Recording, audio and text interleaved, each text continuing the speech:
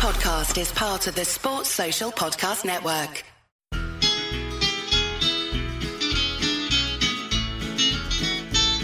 It's the moment of the evening every K-State fan enjoys. Settle down and pour a whiskey, crack open a LaCroix. Please put your hands together and make a little noise for your favorite Wildcatters, the handsome Bosco boys. Ooh, Bosco's boys. Come on, boys.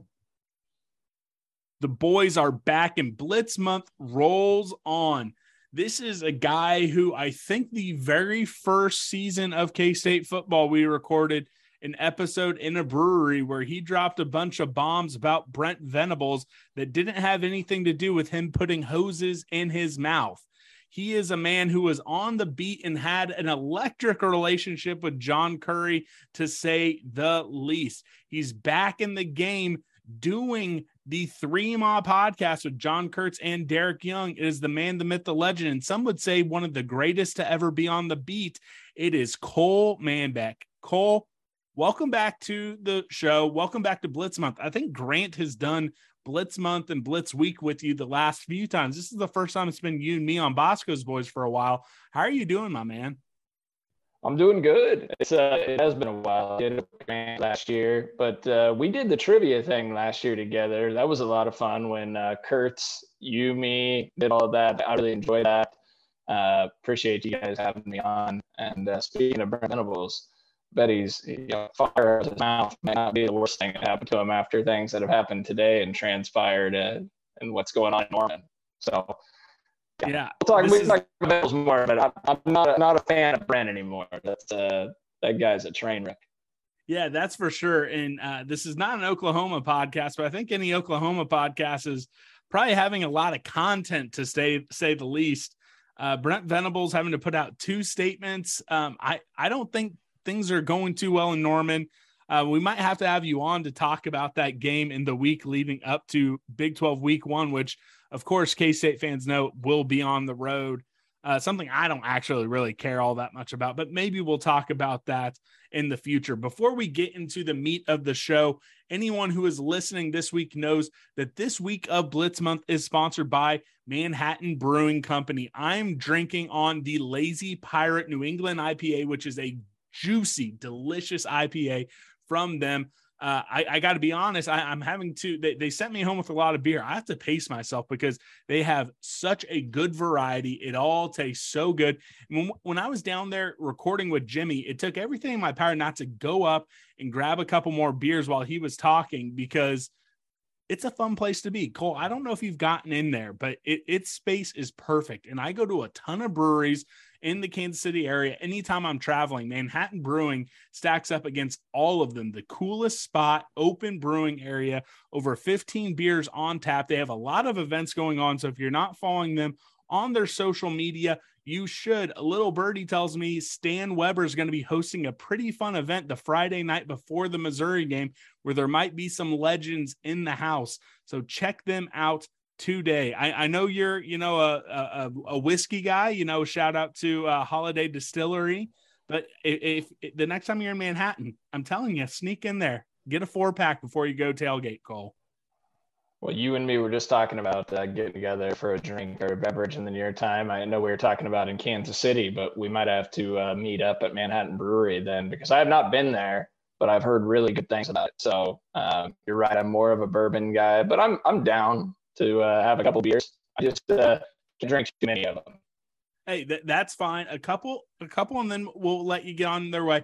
And again, Little Birdie tells me, AKA, I was in there on Saturday. I was flipping through all their upcoming beer releases. Their pumpkin pie beer is going to be dropping at the end of August. So, me and all the pumpkin boys are going to be in there drinking it up.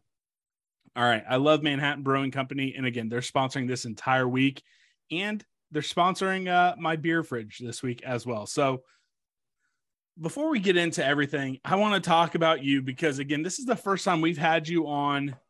You've never been completely removed from the K-State sports beat. You've been doing PowerCat Game Day. It sounds like you're coming back for another season of PowerCat Game Day. but this seems to be like the first full off season you've been back in the game. You're over at Kansas City Sports Network with Derek Young and John Kurtz on the 3 Pod. How much fun has it been chopping it up with those two on a more regular basis and, really staying in the content game outside of just, football season?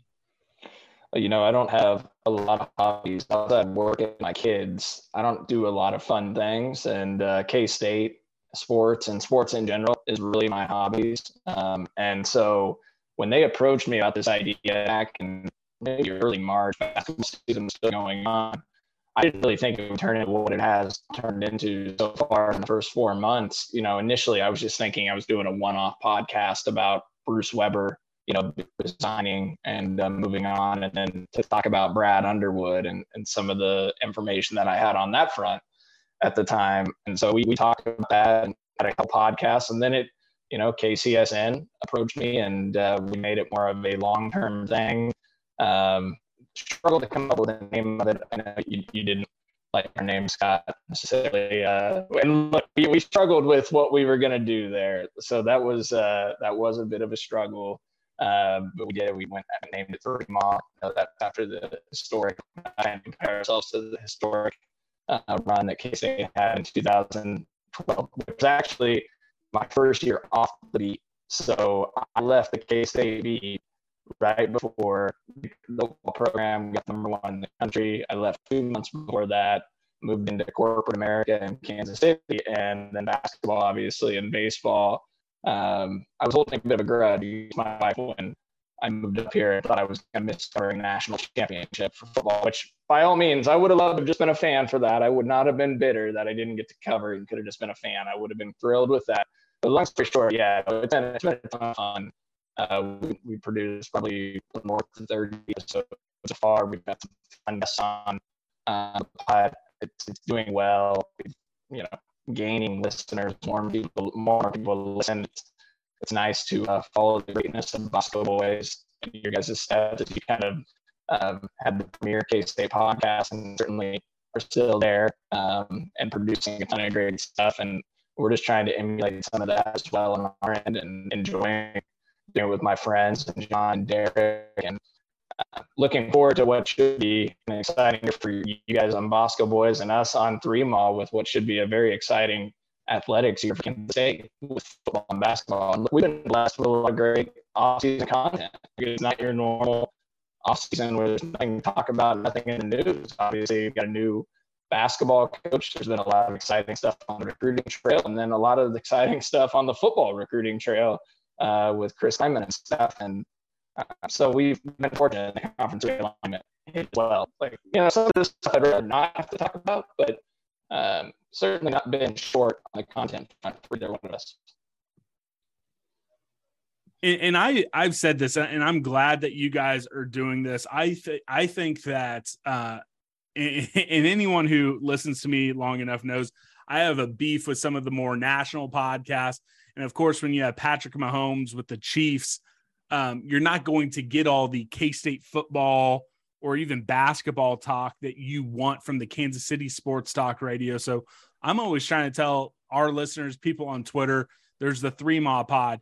My friends, the Aggieville Alley Cats. There's, an award-winning student sports talk radio show, Shake and Blake, that does stuff over the podcast. Mitch is doing a great job daily over at K-Man. Go Paracat has their podcast. It's been the longest running podcast. The Short Side Option's about to come back. So I don't think that there is enough K-State folks out there. So I'm glad you guys are doing it. I'm glad I get to hear you, on my podcast feed and get to hear you more than just on Paracat Game Day and kind of get to hear more than just your losing gambling picks.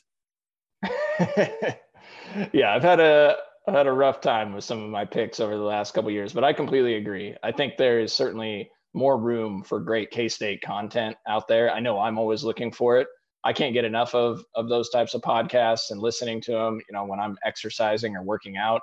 Look, you and me are both on Pelotons. I don't even listen to the music when I ride the Peloton, Scott. I actually listen to podcasts when I'm riding. So that tells you maybe how messed up I am to do that. which by the way, I haven't, if you noticed, I know I've been tracking my podcast or my Peloton riding. I broke my little toe a month ago. So if that's why you've seen me not on there, I'm not getting lazy on you. I'm about to get back on the track. You're fine. I think maybe you need to go with the scenic rides then, because again, I think when I'm riding the Peloton, that's the only time I'm not listening to podcasts. So it's like, I wake up, I drink some, pre-workout at 4 a.m. I let Chauncey out, let him go to the bathroom. I get down on the Peloton, then I take him on a walk, because if this dog sees squirrels or rabbits while we're walking, like, he's going to throw my shoulder out. And basically from the time I put him in his harness on a morning walk, anywhere between 5, 6 in the morning to when I log off work, it is podcast only. So we're like the exact inverse of that. So, well, look, I don't listen to a lot of music. Like when I'm walking or I'm running or I'm out and about, or even on like 2-hour drives with my children, I just block them out and put headphones in and listen to podcasts. Like that's what I do. So I'm just not a big, listen to music. I'd rather listen to sports. And when I say podcast, like I listen to sports stuff. And a lot of it's K-State. It's all local, basically, other than my gambling podcasts I like to listen to. I like to listen to the Solid Verbal during college football season. I like to listen to Stanford Steve and the Bear on ESPN. Doug Kazarian has a good show as well that I like to listen to. So those are fun for me as well, in addition to Bosco Boys and some of the other K-State podcasts and files that we can listen to that are on the radio where they're aired. For sure. And hopefully bureaucracy proves me wrong, because eventually it's going to be legal to gamble on sports in Kansas. But, state bureaucracy at its finest, them dragging their feet. But hey, we don't need to talk about that. That might be another time. Hell, maybe you and I can do a spinoff college football gambling podcast later on this season, or maybe next year. We'll talk about that offline. But speaking of Vegas, let's look forward to the season. Why do you think there is such a big disconnect from the expectations Las Vegas has for the Cats, the regional media that has, K-State, voting them 5th in the Big 12 with no first place votes? Like I said, Vegas, it's they're trying to get you to, bet the under, but it's 6.5. I think they have us as 6th best odds to win the Big 12. We saw what the voting was down at Big 12 Media Day. But then when you talk to some of the national folks, everyone's saying K-State is a Big 12 dark horse to get to Arlington. Some folks are saying, everyone's talking about K-State. They're not a dark horse anymore. You have Bruce Feldman and Stuart Mandel. While they're on my shit list, I don't like either one of them. They both picked K-State to be playing in Arlington as official predictions. Why do you think there is that disconnect from some of the, whether it's Vegas versus the regional versus the national media?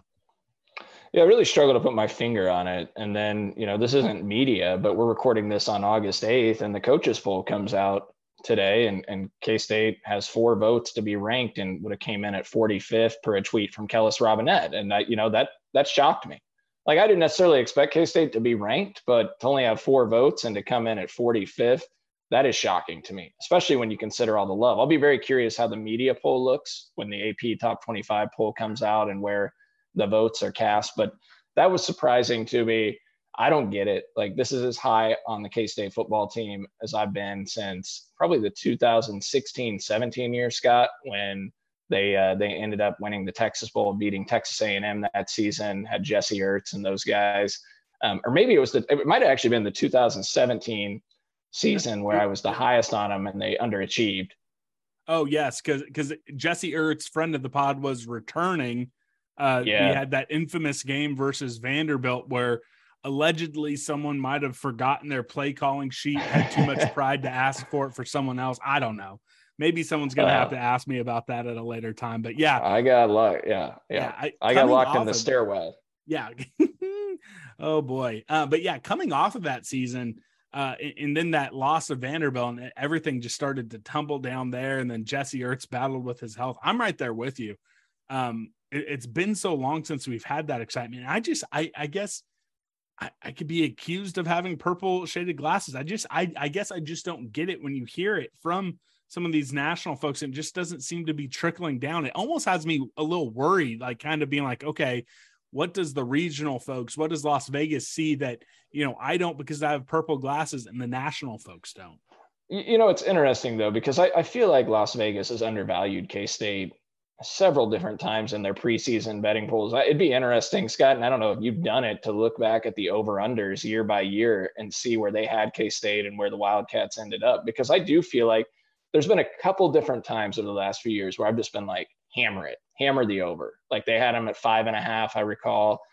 Maybe Chris Kleiman's first year, they were at 5.5 or somewhere along those lines. I'd have to double check it, but yeah, 5.5 for Kleiman's first year and last year as well. I don't have the COVID season in front of me. Yeah. So see, they easily, they surpass those numbers easily. So I don't put a lot of stock into that. I mean, I would hammer the over again at 6.5. And I think it might even be a juice line, Scott. I'm not sure if it's like minus 200, 230, somewhere along those lines. 176 is the last. 176. Yeah. So that's a pretty juice line. So that's trying to, they probably feel better that K-State's definitely going to go over the 6.5, trying to get some value on the under. But look, I would crush that line. I don't know what the disconnect is here, because this is Chris Kleiman's most talented team. Like when we went to Dallas for the 3-mile pod, I tagged along with Derek at K-State Online, and we went down there to Big 12 Media Days to Jerry World, and it was echoed throughout. The common sentiment was K-State's a dark horse to win the Big 12. A lot of people down there were talking about K-State. Coach Kleiman acknowledged that this is his most talented team, but was knocking on wood that as long as they stay healthy, that's obviously the key thing, because depth is where it can become problematic. But from top end talent, I think this is Chris Kleiman's best team, and just a ton of returning guys. Like the All-American list from Pro Football Focus, Pro Football College, their team, K-State had was 6th overall in All-Americans. Now, one of them was Malik Knowles, a special teams guy, but still, I mean, you're right behind the power programs at college football. You led the Big 12 in All-American selections of Pro Football Focus's college team for All-Americans. So clearly, a lot of people think highly of him. K-State led the preseason Big 12 selection team with 6 guys, right? So it's not adding up. I don't understand it, but I feel really good about this team. As long as Adrian Martinez stays healthy, Deuce Vaughn clearly has to stay healthy. That's the thing.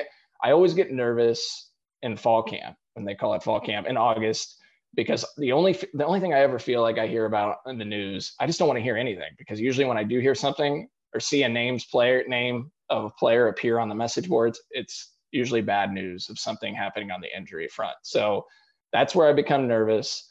But they have some key guys they really can't afford to lose. We talked about it off air, and that's where my concern lies. But if they can stay healthy, we'll talk about predictions here in a little bit. I feel really good about this team.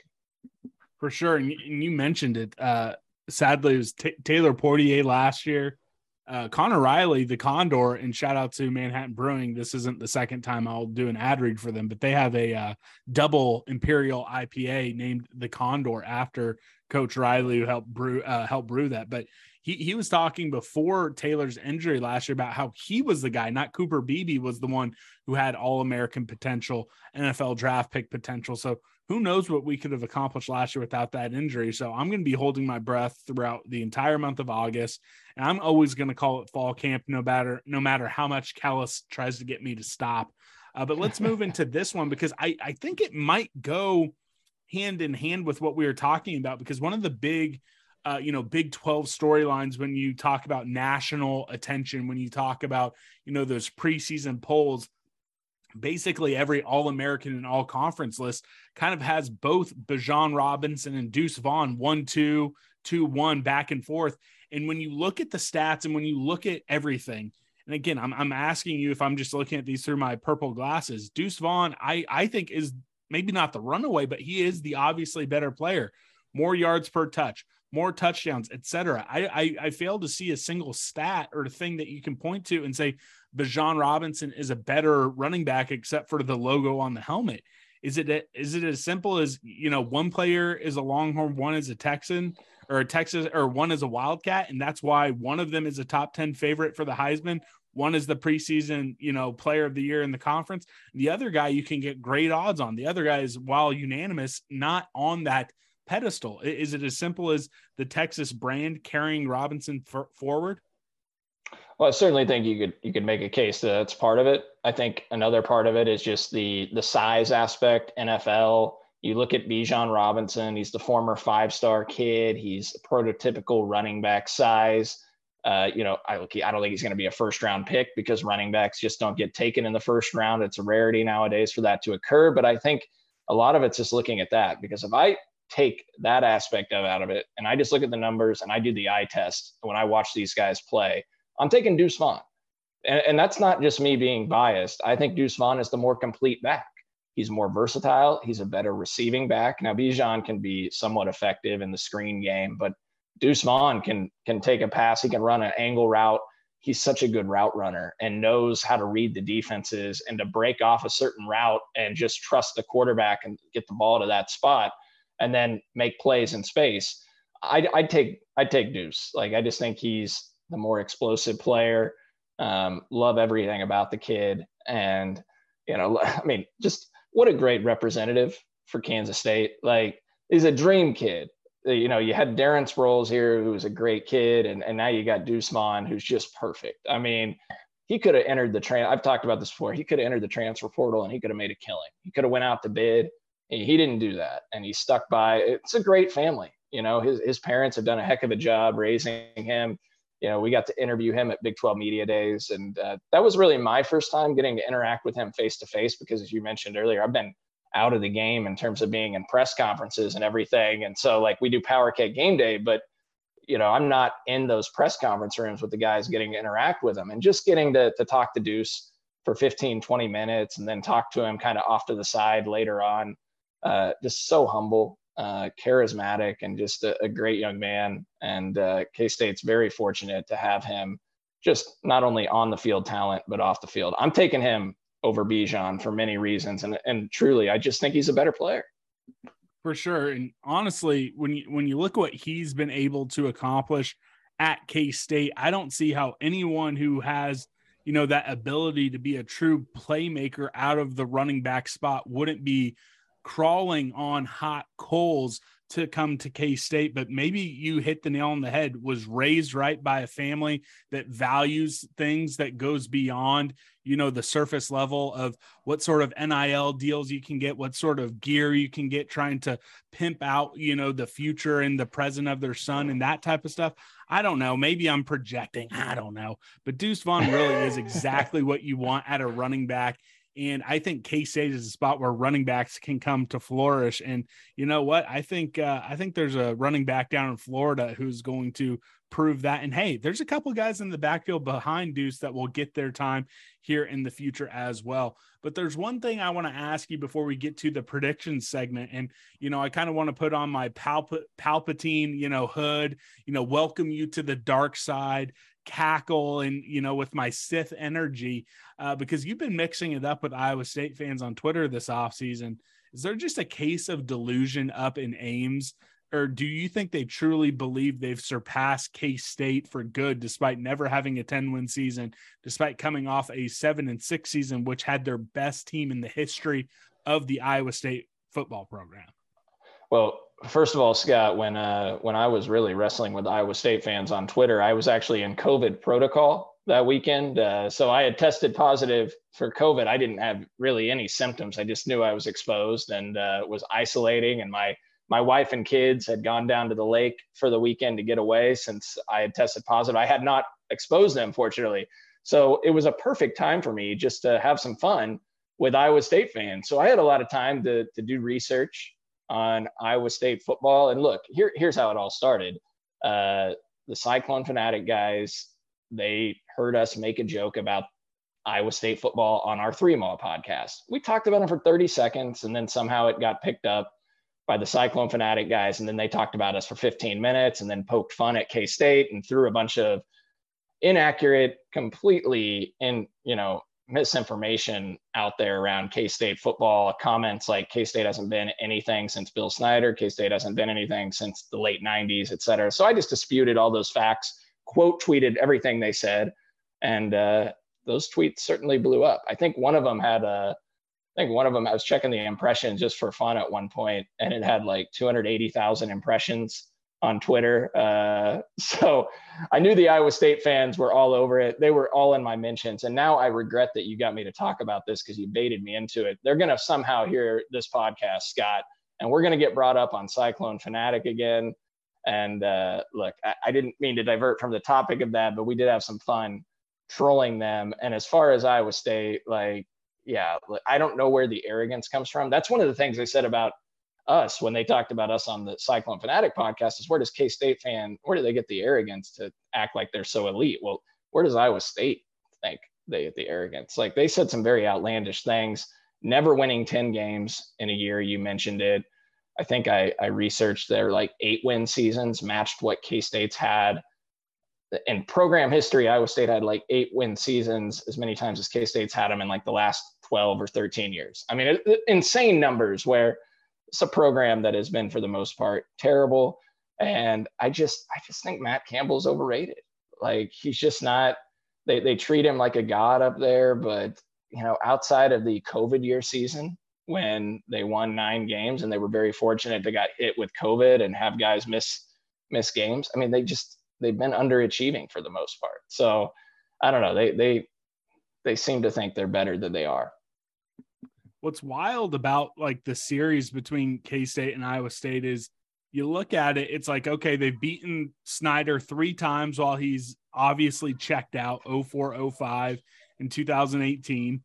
They only went 1-2 against Ron Prince, and then they beat our JV squad, you know, during the COVID season. And then, you know, last season, I mean, that counts. So, I mean, I guess like if you're really wanting to give them credit since 1990, like we'll throw in that 93 game, they've only won like 2 games that K-State was even trying to win. I mean, that's wild. Well, and then you look back at the 2018 game that was Bill Snyder's last, right? And what a unique situation that was for me, and I think a lot of K-State fans. I was in the press box in Ames, which, by the way, was leaking. The plumbing system was leaking on people's computers in the press box, but that's a great facility they got there. And so, look, K-State up 18 points, I believe, and they were going to become bowl eligible with that win. Look, it's a lot of fun to beat Iowa State. It was a very difficult position to be in because, look, we knew it was best for Bill Snyder to move on at that point. And we had gotten indications, everyone in the media, that he was probably going to step aside. But where my fear ultimately lied was if they won that game, he hadn't announced yet that he was retiring. They get to a bowl, this thing drags out another 4 weeks and they don't make a move on another coach. And then maybe Bill fights it and talks his way into coming back and recruiting, you know, goes down. That was my fear in watching that game. And now looking back on it, I wish they hadn't blown that lead. I wish Bill would have just said he was retiring before that game and K-State would have curb stomped them like they were on track to do, because that's just another win that Iowa State's touting now as if they made some massive accomplishment when they were down, I think 35-17 or whatever the score was in that one. And, you know, yeah, like 2019, it's like Iowa State fans forget that Chris Kleiman beat them by 10 when I think Iowa State was favored in 2019 in Manhattan in that bitterly cold game, really windy. And then obviously the 2020 game, K-State down 30 guys with, you know, the COVID year. Last year's really the only time that Matt Campbell's really delivered a big blow to K-State. I mean, they dominated that game. So give them credit for that. But yeah, outside of that, there's not some big gap between Matt Campbell and Chris Kleiman, and they act like there is. They act like they've dominated this series when really they've won 2 straight games, but one of them was the COVID year. Yeah, for sure. And that's what makes that, you know, October 8th game massive. And I won't rehash my disappointment that I'll be going to a wedding that day. But it's time for predictions, and I'm excited to get you on the record. Before we do, again, this week of Blitz Month is sponsored by Manhattan Brewing Company. I've already drank this entire 16-ounce can of the Lazy Pirate Juicy New England IPA, After we wrap up, I'm going to grab another one before I call it a night. If you're in Manhattan, check them out. They have the greatest space to drink craft beer in the entire city. And then grab a 4-pack before you head down to Bill Snyder Family Stadium to tailgate and drink all 4 of those before the game. Don't go out there during halftime, but check them out. Again, be tuned into their social media because they have all sorts of fun events going on all August long. And also, we'll be going live. If you're listening to this on release day, we'll be going live Wednesday, 7 p.m. on Colorcast. I'm sorry, I don't know what sort of news might drop. We're going to talk about RJ Jones, the 4-star commitment, the second top 80 prospect that Tang brought in. We might hit Big 12 overs and unders. You just got to pay attention to the Bosco's Boys Twitter account, and I'll let you know the topic list. But let's get into it. This is the first time since we started doing Blitz Month and Blitz Week. There are no qualifiers on this question. So, Cole, who is going to be the offensive MVP? Yeah, I mean, I'm going to go with Deuce. I know that's an easy cop out. Yeah, I think he's the best player on this team. He's going to get the most touches. So that's who I'm going to go with. I think he's obviously the most versatile in the passing game. I think Adrian Martinez is going to utilize him a lot in the passing game, just like Skylar Thompson did. And the other thing is, Scott, like with them going to this a little more up-tempo offense where they're probably going to increase by 10, 11 plays a game, I think Deuce is going to be on the field even more snaps, and they don't have a ton of spots to back him up. You know, they don't have a Joe Irvin this year. Now, like there's optimism that DJ Giddens and Anthony Frias could step in and, you know, help out there. But I think especially early on, I think Deuce is going to be taking the majority of these snaps, even in the more up-tempo offense. They'll have to find a way to get him a break every now and then. But because of that, I think he's going to have an even better statistical season this year. And yeah, I think he's the guy. So that would be my easy answer. Now there's, you know, some dark horse guys, but Deuce is who I'm taking as MVP. And I think most would agree, and you can tell me I'm wrong if you disagree. Most would have Adrian Martinez as being that number 2 guy. So I'll follow up asking this: who's going to be the third horseman alongside Deuce and Adrian? You know, look, I would love for it to be Malik Knowles. I'd love to see him have that breakout year. He's kind of taken gradual steps. I thought last year he took a step to where he was more consistent, more reliable, and he stayed healthy, which is really the most important thing for him, that his availability was significantly up last year compared to years past. But I'm going to go with Phillip Brooks. You know, he's just been the reliable guy at the receiver position, kind of unheralded, but finds ways to make plays, not only in special teams, but at the receiver position. Probably their most consistent player.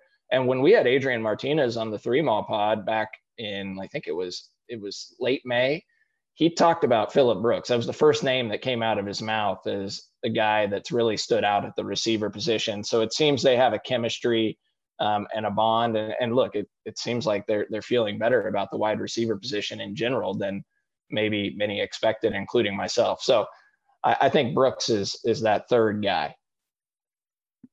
And again, with Phillip Brooks, I think everyone agrees. I think with the tools Malik Knowles has, that's probably who we all want it to be. But Phillip Brooks over his career, I think has probably been more consistent than anyone gives him credit for. So luckily I'm just asking the questions. I'll have to answer all of these before the season kicks off, but he right now is probably where my gut is leaning towards. Let's flip to the defensive side of the ball. Again, I didn't put any qualifiers on this one because while you do have the preseason Big 12 Player of the Year, I think there's a couple candidates you can go with this. So who do you think is going to be the defensive MVP? Yeah, so I think the obvious answer would be Felix, right? But I'm going to go with Daniel Green. I love Daniel Green. He took a big step last year, 16 tackles for loss. He flew all over the football field. You know, and he made a quick decision that he was going to come back to Kansas State. I was actually a little bit surprised he made such a quick decision before the year was even over. He'd already announced that he was planning to come back to K-State. He's older. So I thought he might give a shot at the NFL draft, but you know, you watch Daniel Green. It's a kid that was a high profile recruit coming in. It's been a long journey to get where he is, and just love the way he's elevated his game. And he's also just so key to this defense because they don't have a lot of linebacker depth, right? We've talked about that off air as well. They cannot afford to lose a guy like him. And I just think with Eli Huggins back at the nose tackle position, so many guys back up front that are going to help keep offensive lineman off of Daniel Green, that he's going to be able to fly around and make plays. So that's who I would go with as the defensive MVP. Plus, I think Felix is really going to be keyed in on in double team, so he might not put up the numbers that he put up last year. And there is, I don't know if it's a curse, but if you look at defensive ends in the past from K-State, a lot of them struggle to really follow up that prolific, underclassman or junior season with a big upperclassman or senior season. So we'll see what happens there. If you're going to do a dark horse MVP for the defensive side of the ball, I would say that, Felix does not qualify for this one, but if you're going with a dark horse MVP candidate, who would it be on defense? Yeah, Nate Matlack. Look, this might catch a few people by surprise. He had, I think, 3.5 sacks last year, but I thought he showed flashes. I love the kid's potential. He's 6'5", now closing in on 250 pounds. We asked the coaching staff, we asked Chris Kleiman and others about his potential. I think he could be a guy that has a Felix-like breakout year this year and take that next step. Now, I'm not saying he's going to get to 12 sacks, but I also think Felix is going to command so much attention opposite him that I think Nate Matlack's going to have the opportunity to capitalize. And he's a very talented kid who's got potential NFL future as he continues to put on weight and muscle. And so I think he can capitalize on Felix distracting from him and have an 8-9 sack type season, 10 sack season potentially. I'm really high on Nate Matlack. Yeah, and I think that we could start to see, I don't know if pipeline's the right word, but I think you're eventually going to see 2 back-to-back drafts that are going to feature K-State defensive ends going in the top half of the NFL draft. Let's get to this one. Again, I switched it up a little bit this year. No qualifier on age, but who do you think is going to be your breakout player of the year on offense? Yeah, so it's RJ Garcia for me. We've heard the coaching staff talk him up, praise him as well. We had not only the players down in Dallas talking about RJ Garcia, but we had Wyatt Thompson on the podcast, and Wyatt's great, as you know, Scott. And he talked at length about RJ Garcia, about how excited he was to see him and him take that next step. And we heard praise about RJ Garcia last year as a freshman, and he got some minimal snaps. I think he played against KU and appeared in a couple other games, but not anything meaningful or significant. And a guy, I just think he's, a really good route runner. He's consistent. They really like him. And I just see him taking the field a lot more. Chris Kleiman actually talked about him today as a guy as well that's standing out at the receiver position. So I like him to be that breakout guy. And it's at a position of need. I mean, they need another guy to step forward outside of Malik Knowles, Phillip Brooks. I like Cade Warner. He's reliable, but it would be nice to have another more explosive guy step forward at the receiver position. I think that he has the potential to do that. I'll give you guys another shout out. That show you had with Wyatt Thompson, I think might be the best show you guys have had on 3 Mile. You've had some great guests, but listening to Wyatt kind of let down his metaphorical hair because, he's hair challenged, but there's something about, sexy bald men in K-State, with him, Brian Smoller, Ian Campbell in that pregame show on KStateHD.tv. There's something about the sexy balds at K-State, but he talked up RJ Garcia, and that was one of your guys' best shows. So a little plug for that. Let's flip over to the defensive side of the ball. Who's going to be the breakout star on defense? Yeah, so look, he just got here spring ball, but it's a big position in need where K-State needs someone to step forward. I'm going to go with Kobe Savage. He's a JUCO transfer out of Texas. Obviously, Gavin Forsha, his teammate, Justice Clements as well, another teammate of his at the JUCO level from Tyler Junior College, joining him up here, all in the same signing class, kind of late ads. But Kobe Savage was here for spring ball, and we heard his name pop a lot at media days, and then also again came up today in Chris Kleiman's press conference, recording us on August 8th. A guy that's really stepping forward. I think they like him. I feel more comforted in calling him a breakout because of the fact he was here for spring practice. So he's had an opportunity to pick up the system. And in this 3-3-5 defense, they're so reliant on safeties, and they lost so many guys: Ross Elder, Jaron McPherson. Why am I blanking? Russ Yeast. How could I forget the? Oh yeah. Russ Yeast, 7th round draft pick. Russ Yeast. Yeah. How could I forget the guy that got drafted? So you lost three starting safeties essentially. Now TJ Smith is back, and you hope he takes the next step and becomes more consistent. He struggled at times last year, but I think Kobe Savage is a guy that's going to step in and has a chance to break out and shine for this defense, really at a position they need him to step forward at. And he did win that prize fighter award for week 1 of camp. I'm not really sure what that means. I think probably just means he had a good week in camp, but he does get to get that sewn on his practice jersey. This is my favorite question. I think it'll always be my favorite question. Even when Bosco's Boys dies, I'm going to resurrect Blitz month and just ask all my friends who cover K-State sports this question. What is going to be the pendulum game of the season?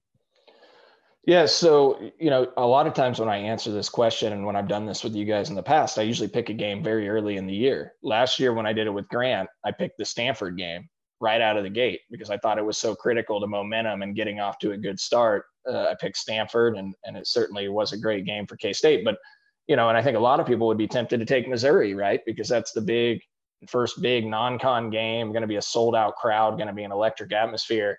And it's an important game. The other thing I think people will look at is they'll think about OU because it's the Big 12 opener and it can dictate where things go in the future moving ahead if you can snag a huge win in Norman, right? But I'm not going there. I'm not going with any of those. I'm actually going with the Iowa State game in Ames. So look, the OU game, it'd be a huge win. But K-State doesn't need to win at OU to still have a really good year. If they go to Ames and win. So let's say K-State goes 3-0 in the non-con, drops the game in Norman, but then they go to Iowa State and win. They're sitting at 4-1, and then they got TCU after that, right? And actually, I think they got Texas Tech. I'm sorry. They've got Tech after OU. I'm just looking at the schedule again, Scott, so I got ahead of myself there. I think they'll handle Tech, so they'll be 4-1, and then Iowa State on the road, chance to get to 5-1. You get to 5-1, who's not taking that when you look at the schedule? So I think the Iowa State game is the pendulum game. And also we just talked about how they've been a pain kind of the last couple of years. It'd be great to shut their fans up and for Chris Kleiman to go up there and win that game. Iowa State's going to be fired up because they treat K-State like it's their Super Bowl. And then so after the Iowa State game, you've got the bye to kind of recollect yourselves and get everybody healthy too. And that's the other thing going into the TCU game after that. So I just feel like the Iowa State game is really that swing game. The OU game is huge, but you don't have to win that to, win 9 or 10 games. Yeah, I'm right there with you because again, I think that if you can find a way to be 5-1 going into that bye week, you're going at TCU, a game you should win, and then you're staring down the barrel of a 5-game stretch, 3 at home, 2 on the road, back-to-back games, homecoming versus Oklahoma State, possibly the last time you get Texas at home, and then away at Baylor, away at West Virginia, and then KU after Thanksgiving. Again, you get to 5-1. The ceiling is the roof, as Michael Jordan would say. And I think that's going to set up for some pretty lit games in Bill Snyder Family Stadium, end of October, early November. But let's get to it. This is the big one. And it is after the first week. So I do have to put this out there. This is your official prediction. If I hear you changing it up, I have to legally sick the boneheads on you to possibly break a kneecap. So answer this one with as much brevity and importance as it, needs. What is K-State's record this season? Well, first of all, I don't want to go back to the record books. We'd have to go back and listen to the podcast, but I do believe I was one of the optimists in Chris Kleiman's first year. I think I picked him 7 or 8 games to win. A lot of people thought I was probably being too optimistic and generous when I did that. And I think it's a team. I'm going to lay it out here that they're going to go 9-3, Scott. So that's the record I'm going to stick with. I'm not going with 8-4. I think this is going to be the most regular season wins that Chris Kleiman gets. I think they take the next step forward and they get to 9-3. And I think it's important that they do that, Scott, because with this roster, I think it's key that Chris Kleiman has his best season that he's had to date. If they only win 7 or 8 games with this team, you start to wonder, is that the ceiling under Chris Kleiman? If you have this roster, because look, you look at next year's team, a lot of things can happen in the transfer portal. They could add some big names and be right back at it. But looking at it right now, this is their chance to really make a mark and have that big season. Next year is looking more like a little bit of a rebuilding year. You'd be happy with maybe 6 or 7 wins as things sit today. Again, that could change with transfers added and different recruiting wins, et cetera. But they need to get to 9+ wins this year in my mind. And so that's the record I'm going with. I love this team. As long as everybody stays healthy, that's the record I think Kansas State gets to. So if you're at 9-3, that puts you right on the cusp of possibly wearing white in Arlington. Does K-State get to wear white in Arlington? And if not, who is playing down there in that first Saturday in December? So it's interesting that the questions were in this order, because I had it jotted down 9-3 for K-State. And the next question, Big 12 championship. And I'm thinking maybe I need to adjust the record, because I really want to put K-State in the Big 12 championship, but I don't think at 9-3 they're going to get in, because I think they're going to go 3-0 in the non-con. And so that means I've got them going 6-3 in the Big 12, depending on tiebreakers, maybe, but it's a long shot at 6-3 that they would get in to the Big 12 championship. So, as I thought about it, like, I hate to say this because they underachieve every year, but I'm probably higher on Texas than I've been in the past, with Quinn Ewers at the quarterback position, Xavier Worthy back, Bijan Robinson. I think Texas probably does take a step forward this year, and I've got them making the Big 12 championship. And then my boring pick, the preseason favorite, Baylor. Even though they lost a lot, I like Dave Aranda a lot, have a ton of respect for him and just the consistency of his program. So I'm taking Baylor, Texas. I gag when I say that with Texas, but I'm not as high on OU. Like, look, I think Brent Venables is going to struggle. And that's partially why I like K-State being the first Big 12 game. Not to get off topic, but the first Big 12 road game coming right out of the gate, K-State playing at OU, because I think OU could get off to a slow start this year. And I wouldn't be surprised at all if OU lost at Nebraska in week 3. And that's not a compliment to Nebraska, but more so just an indictment of what I think Brent Venables is going to do at OU.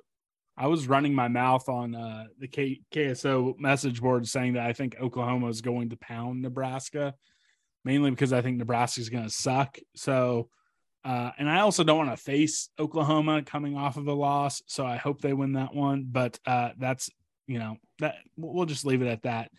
I'll also say this, since you picked Baylor, you haven't had the chance to listen to it, but and it's a long one. So anyone who hasn't, I know it's a long one, but listen to my conversation with Jimmy from yesterday on Tuesday the 9th is when it drops at 4:30 in the morning. He has a very passionate stance of why Baylor should not be the favorite and why people should not be picking them to go to Arlington. So Cole, you're going to have to listen to that. You might want to text me and be like, all right, fuck it. K-State 10-2 with Oklahoma State or Texas or someone, because it changed my mind. I do not think Baylor's going to go to the Big 12 championship. So about that, look, I'm in a group text with Jimmy, and he did mention that Baylor, I think, only has 20% of its starting offense, defense back when you look at all the different stats and the metrics, right? And look, my position on Baylor initially when the preseason Big 12 poll came out, and we were talking about on the 3 Mall podcast, was, why is Baylor number 1? Like, why is that the consensus pick that they're the preseason favorite? And I know I'm sounding hypocritical here because I just said Baylor, but I think that was, more of a lazy pick and me just buying into Dave Aranda over time, to be honest. But I pushed back on Derek and John about Baylor just because, as I was thinking through their roster, how much they lost. Like, the defensive side of the football, like Jalen Petrie made that defense thrive. He was such a weapon. Well, he's now in the NFL. They lost Tyquan Thornton. He's in the NFL now. Now, again, like they lost their running backs. I'm blanking on the guy's name that converted from linebacker to running back, but he was one of the best running backs in the Big 12 last year. I know they have a good offensive line, defensive line. Everyone likes to say it starts up front. But yeah, they lost a ton of guys. So I could easily see a case that Baylor does not make the Big 12 championship. The bottom line is I think the Big 12 is more wide open than it's been in a long time. And a lot of that is because Lincoln Riley is no longer in Norman. And he's kind of had a stranglehold. They've been in the Big 12 championship, I think, every year since 2015 through last year. And now he's gone. And I don't think OU is going to end up in the Big 12 championship this year. So it's wide open. Oklahoma State lost a lot of guys too. So I don't know. Like, look, I could easily make a case for K-State going to the Big 12 championship. But and for this now, also might be like, the year a 6-3 team does make it to Arlington. It might be of like a pile up with some tiebreakers. You make a good point, because as we talk about how wide open this league is, there could be a jumbled up mess at the top of the standings where there is 3 or 4 teams that are sitting there at 6-3, and the tiebreaker might ultimately go to K-State, right? And so I could certainly see a case for that occurring because it's so wide open. There's not going to be any clear-cut team that's going to dominate this league. And then finally, the last question has kind of been a bummer the last couple of years. The 2021 or 2020 season, it was how many of the scheduled 11 games will K-State even play? Or maybe it was the 10 scheduled games K-State would play. Last year was kind of a Debbie Downer question about, the future conference mates of K-State. It's the same question this year, but it is a lot more fun because it isn't the Big 12 getting rated. So who is going to be, or how many teams are going to be in the Big 12 in 2024? And then let's push it out 1 year further also, and in 2025. So 2024, OU and Texas are contracted to still be in the Big 12. Just clarify that for me, Scott. Yes. So I don't think they're going to leave early. I might be in the minority of thinking that, but I just feel like they're probably going to stick it out at this point and stay in the Big 12 through 2024. Now with the Pac-12 situation and their contract ending, right? Some of those teams could jump ship by 2024 and potentially be in the Big 12. For now, I'm going to say 14 in the Big 12 in 2024. We had Brett McMurphy on the 3 Mile Pod recently, and he ultimately thought that the Big Ten is probably going to stand pat over the next couple of years, and as a result, the Pac-12 might stay intact at the 10 teams currently, or maybe they'll add San Diego State, another team. I get so tired of thinking about realignment. It's an exhausting topic. I'm sick of talking about it every year. I just wish it would go the hell away. But I'm just not as passionate about realignment. But I just ultimately think that it'll be 14 teams. I think it'll be the current 4 that are being added, OU and Texas. I think ultimately the Pac-12 probably stays together at this point. But we'll see. I mean, a lot's going to unfold over the next few weeks with the TV contracts and the Big Ten announcing when they announce their TV deal. That could swing things, right? And then, does ESPN overpay for the Pac-12, the negotiating rights window, et cetera? I know you follow this stuff closely, Scott. I mean, I'm curious, what do you think? I keep going back and forth. I have an outstanding bet with Derek Young. I didn't think that OU and Texas would get out, but then I started thinking, all right, if you grab those 4 teams, maybe you do let them leave early. I've been all over the place. Currently, I'm kind of where you're at. I think the Pac-12 is going to sign a short-term grant of rights because Oregon and Washington aren't going to sign anything long-term. So for 2024, it'll be the 14 teams. 2025, it'll be 12. And then we're just going to do this again in 2027, 2028, which ironically is still going to be before the ACC grant of rights are up. So I think we're going to go through this song and dance at least 2 or 3 more times before we land on whatever the quote unquote new normal is. I would just say, look, if you could get the 4 corner schools and just get to 16, I would be fine letting OU and Texas leave a year early if needed to get to 16 teams in this league, just for the balance and the ease of scheduling. And I would feel much better about the long-term longevity and stability of the Big 12 if they could get to 16 and add those schools. So that would be my hope, is that's what occurs.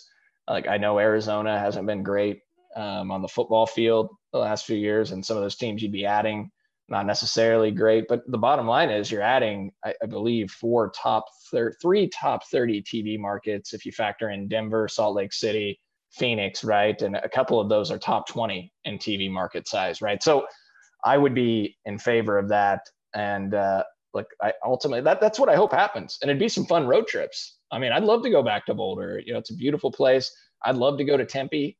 And I've been to Salt Lake for the NCAA tournament to try to forget that Butler game.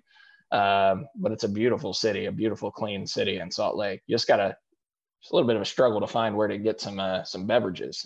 So that is true. I think, and I'm pulling it up, whether or not they're in the conference, we will be back in Boulder, Colorado in 2027, and we will be going to Arizona in 2025. So, I mean, if stuff gets moved around, we might have some, non-conference openings in those 2 seasons, but we will wait and see. So that's all we have. We have you on the record for Blitz Month.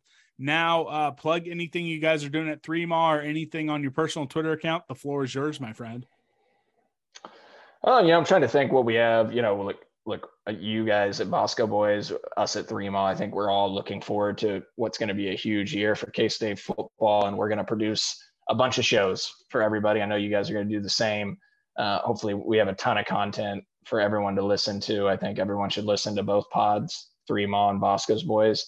We're going to do preseason shows, pregame shows every week. That'll probably become available. We're still in the planning stages over the next couple of weeks. We'll probably be available a couple days leading up to the game on our platforms for the pregame, and then we'll do the postgame, and we'll have some guests. We sprinkle in guests. I don't think anyone wants to hear Derek, John, and I talk and babble on consistently. So we try to mix in some guests with coaches and players and whatnot. And we actually have a new podcast. It might actually already air before this one is released, Scott, but we have a podcast with Sam Spiegelman on 3, director of recruiting, that's slated to be released in the next couple of days, talking about Avery Johnson. He's really high on Avery. That one was recorded recently, and talking about K-State recruiting in general.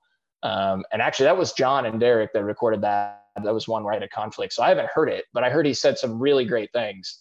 So I'm excited to listen to it myself. I mean, some of these ones that I'm not on sometimes, scheduling conflicts, it's exciting to hear what the other guys say. And we'll just continue to try and get guys on to talk recruiting, because it's an exciting time. We'll get guests on from K-State. Hopefully we'll get Wyatt on again, because I appreciate you saying that about Wyatt. DY said it as soon as we finished recording that episode, that will be one of the more popular ones, because it was really just a conversation. Like, it was just us sitting there talking ball. And I think that's about the best content you can get, is just having that conversation. And he was loose and shared some things there. And I don't mean loose in a bad way. He was just very comfortable with us. So we really appreciate Wyatt, and looking forward to a great year, man. Look, my Twitter, if you want to see me anger up some Iowa State fans, some Nebraska fans, I'd like to go after Nebraska too. I like to tweet about how bad their O-line is and just go with evidence-based facts on that when they come after Adrian. You can follow me at Cole_Manbeck. But other than that, I mean, I'm not that exciting to follow. I got 3 kids. So, hey, you mix it in well, my friend. So that's all we have. Again, folks, check out Manhattan Brewing Company anytime you're in Manhattan. If you're listening to this on release day, we're going to be going live 7 p.m. on Colorcast. We're going to talk about RJ, the latest top 80 basketball commit, another blue chip commit, a combo that we haven't seen, 2 top 80 guys since Bill Henry Walker and Michael Beasley. It's time to get excited there. And we're going to probably touch on some Big 12s over and unders. That's all we have. Cole, thank you again for coming on. Boneheads, we love you guys. Blitz Month is going to continue to roll on. Hopefully going to have a pretty big time guest for you guys next week, but I've learned my lesson actually saying who it may or may not be, because then it falls through. So I'm not going to say it, but we love you guys, and we'll talk to you soon. It's time to get set for the Cat Attack. You can feel the excitement. You can feel it coming on for Kansas State. The feeling's growing strong. You can join in the action. This is where you want to be with Kansas State. Come on, set your spirit free. Kansas State, our pride is with the Cats. Kansas State, come on, join the Cat Attack. Kansas State, excitement's in the air. Kansas State, the fun is being there. Having a good time there. Purple and white we share, showing our colors everywhere. Kansas State, our pride is with the Cats. Kansas State, come on, join the Cat Attack. Sports Social Podcast Network.